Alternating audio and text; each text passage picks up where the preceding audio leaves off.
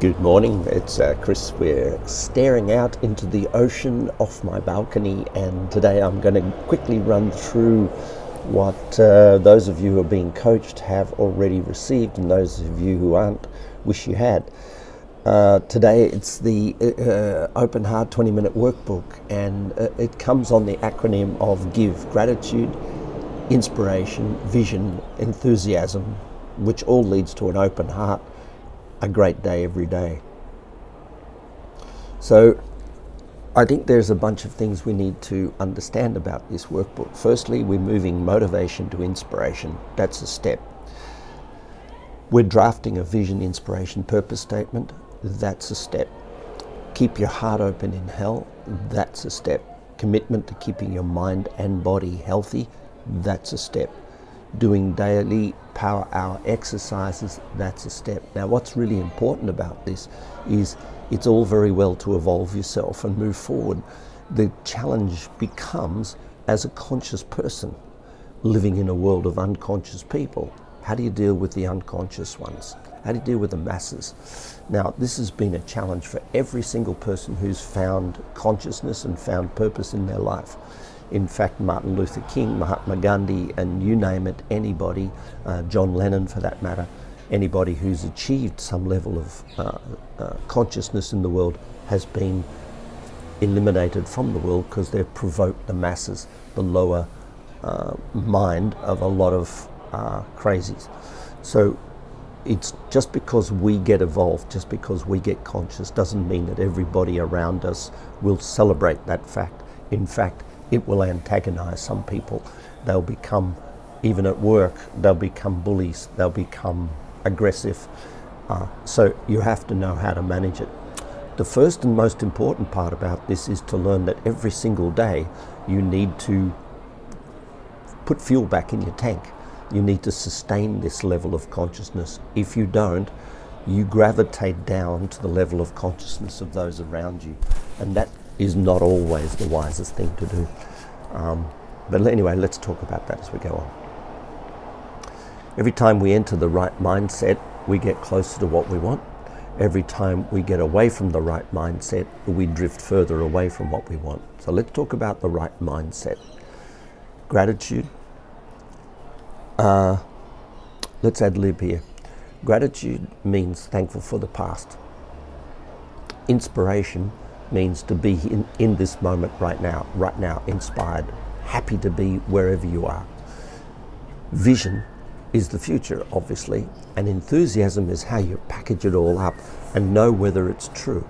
So in other words, if you're lacking enthusiasm for going for a walk or going to the gym, something's wrong with gratitude, inspiration, vision.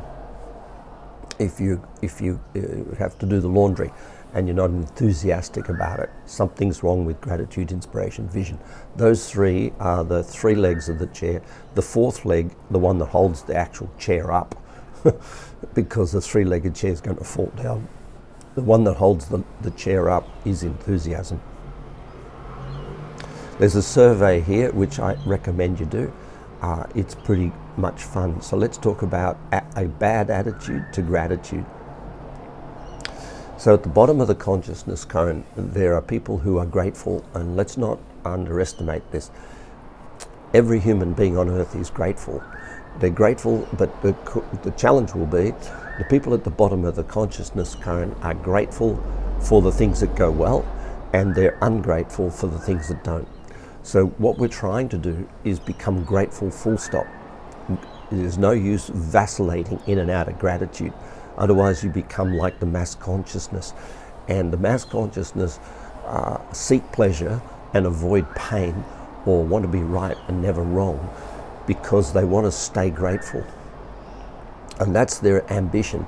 And anything that helps them do that, like a bunch of flowers or a new partner or a promotion at work, anything that causes them to be grateful, they're attracted to, which means they're repelled from anything that makes them feel ungrateful.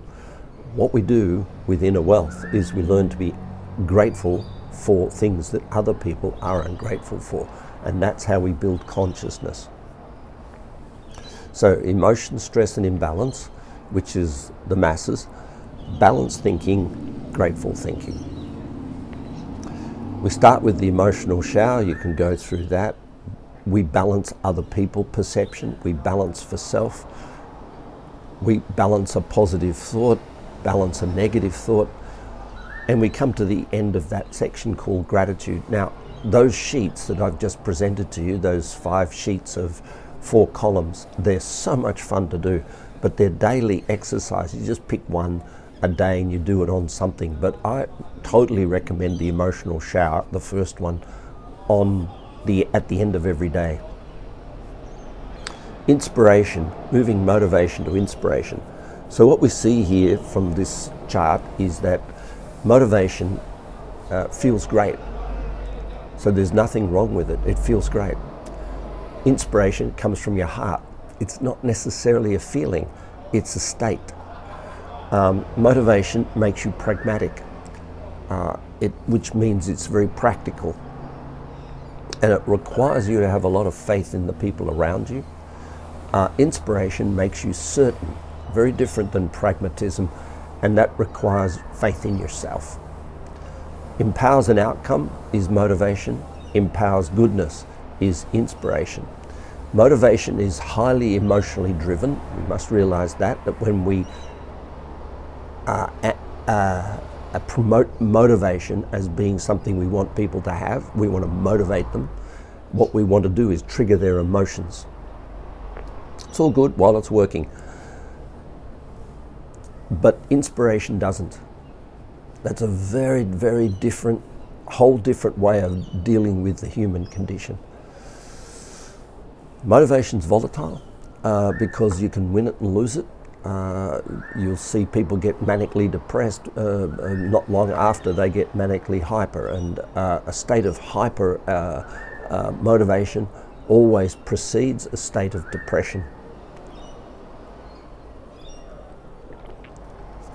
Inspiration always leads to quiet and calm. It's a strength that comes from within. Motivation fluctuates engagement.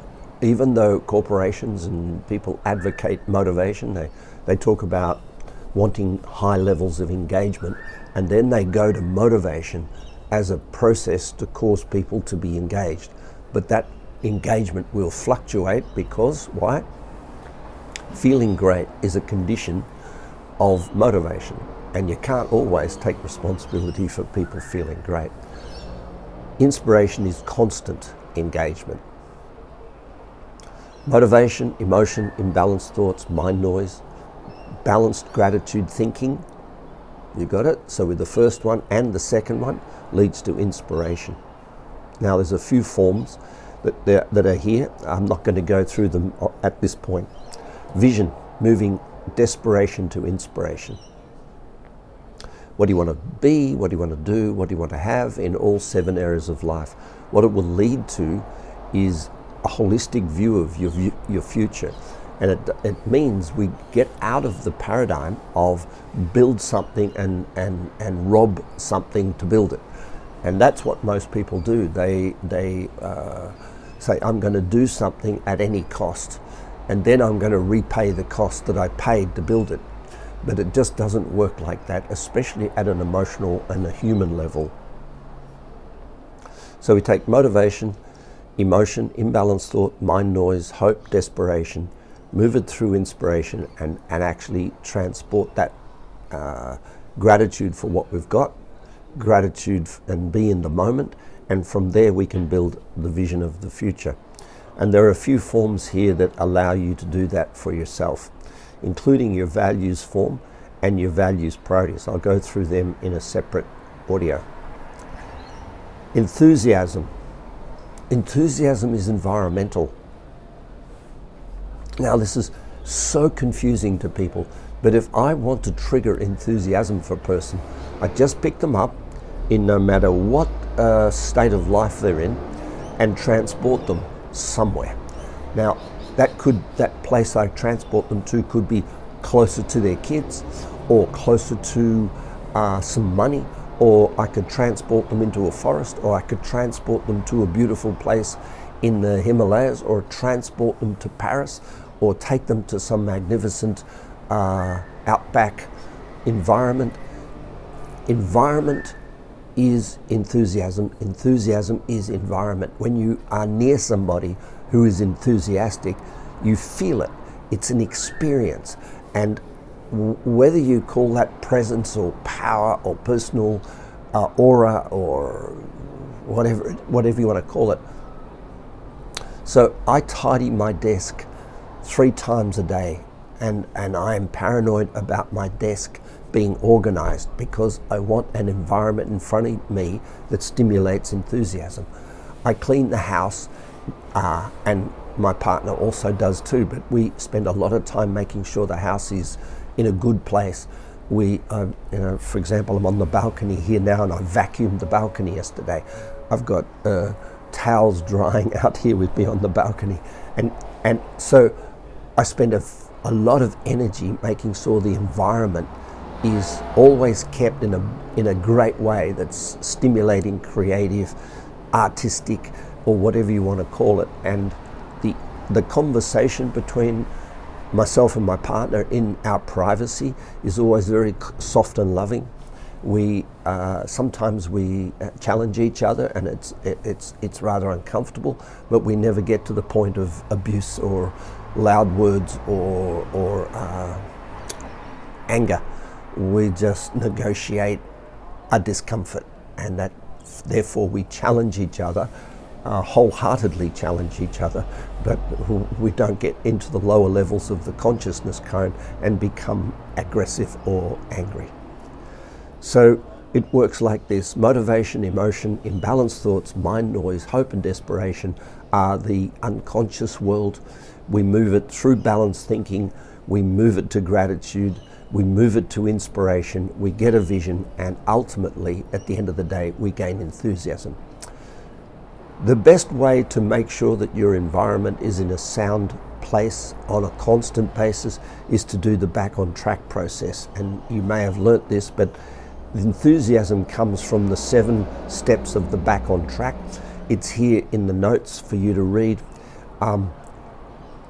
One of the processes I learnt from a very, very famous person in New York is called, I call it the Madonna process. It may give you a hint as to how I learnt it. And she breaks her day into her appointments, which are scheduled out for 2 years in advance. And the way she does it is she doesn't talk about rehearsal.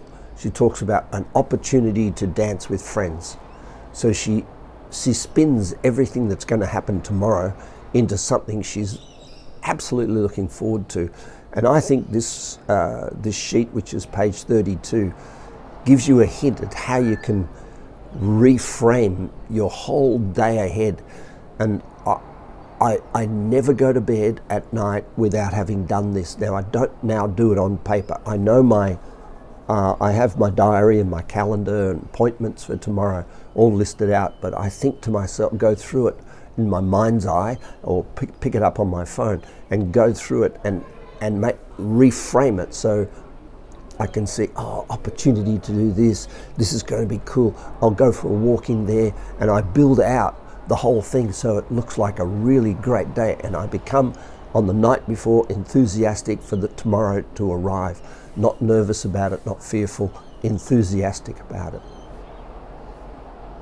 There it is. I hope you enjoyed this. Speak soon. Bye for now.